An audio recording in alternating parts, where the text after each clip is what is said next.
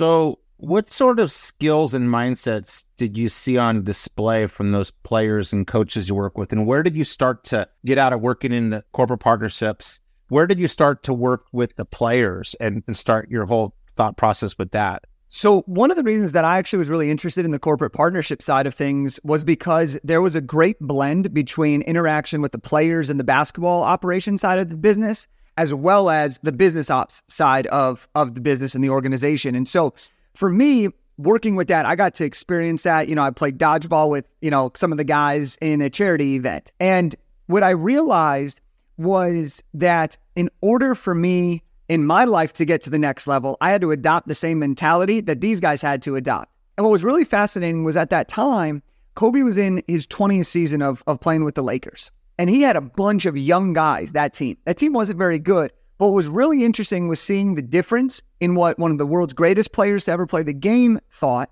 and what these rookies thought and how they were able to grow. And so for me, I really started to see that what makes people different was the way you show up, the way you prepare, the way you execute, right? The way you follow through, the way you show up for yourself, the way you take care of the fundamentals. That was one of the biggest takeaways I had from Kobe during that time. And then while I was doing that, I had already worked with a bunch of other guys through different AAU circuits and a bunch of different NBA guys. And so I kind of wanted to shift after that year into doing something more on the player side of things. And that's when we ended up creating a secondary NBA draft combine to focus on helping these rookies get their first opportunities.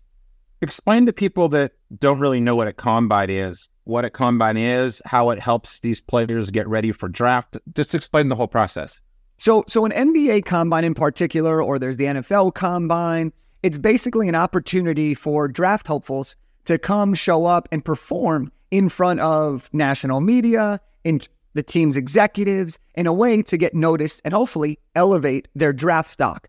And so what we did was the NBA has their main NBA combine, and they invite the top 60, 70 players to go to that event. And that's amazing. But what happened was in 2017, the NBA announced what was called the two-way contract. And that basically meant that every team had 2 additional roster spots to fill. So this was a huge, huge thing because players were able to make more money and more people were able to get a job. And so we said, well, where are those players going to come? And so we essentially created a combine to help players get in front of NBA scouts, NBA executives, national media to hopefully raise their status and get into the draft conversation or sign one of those lucrative two-way deals, which was much, much better than going overseas and being out of mind or playing in the G League. Yeah, and so was the NBA for you doing this, or did they look at it as competition?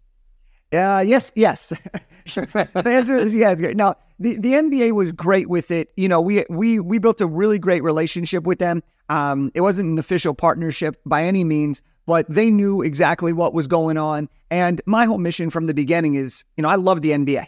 I love basketball. It's my favorite sport by far. And so for me, it was really about, can I help the game be better? And what's really awesome about it is Kendrick Nunn, who was playing on the Lakers, against Jayshawn Tate, who's on the Houston Rockets.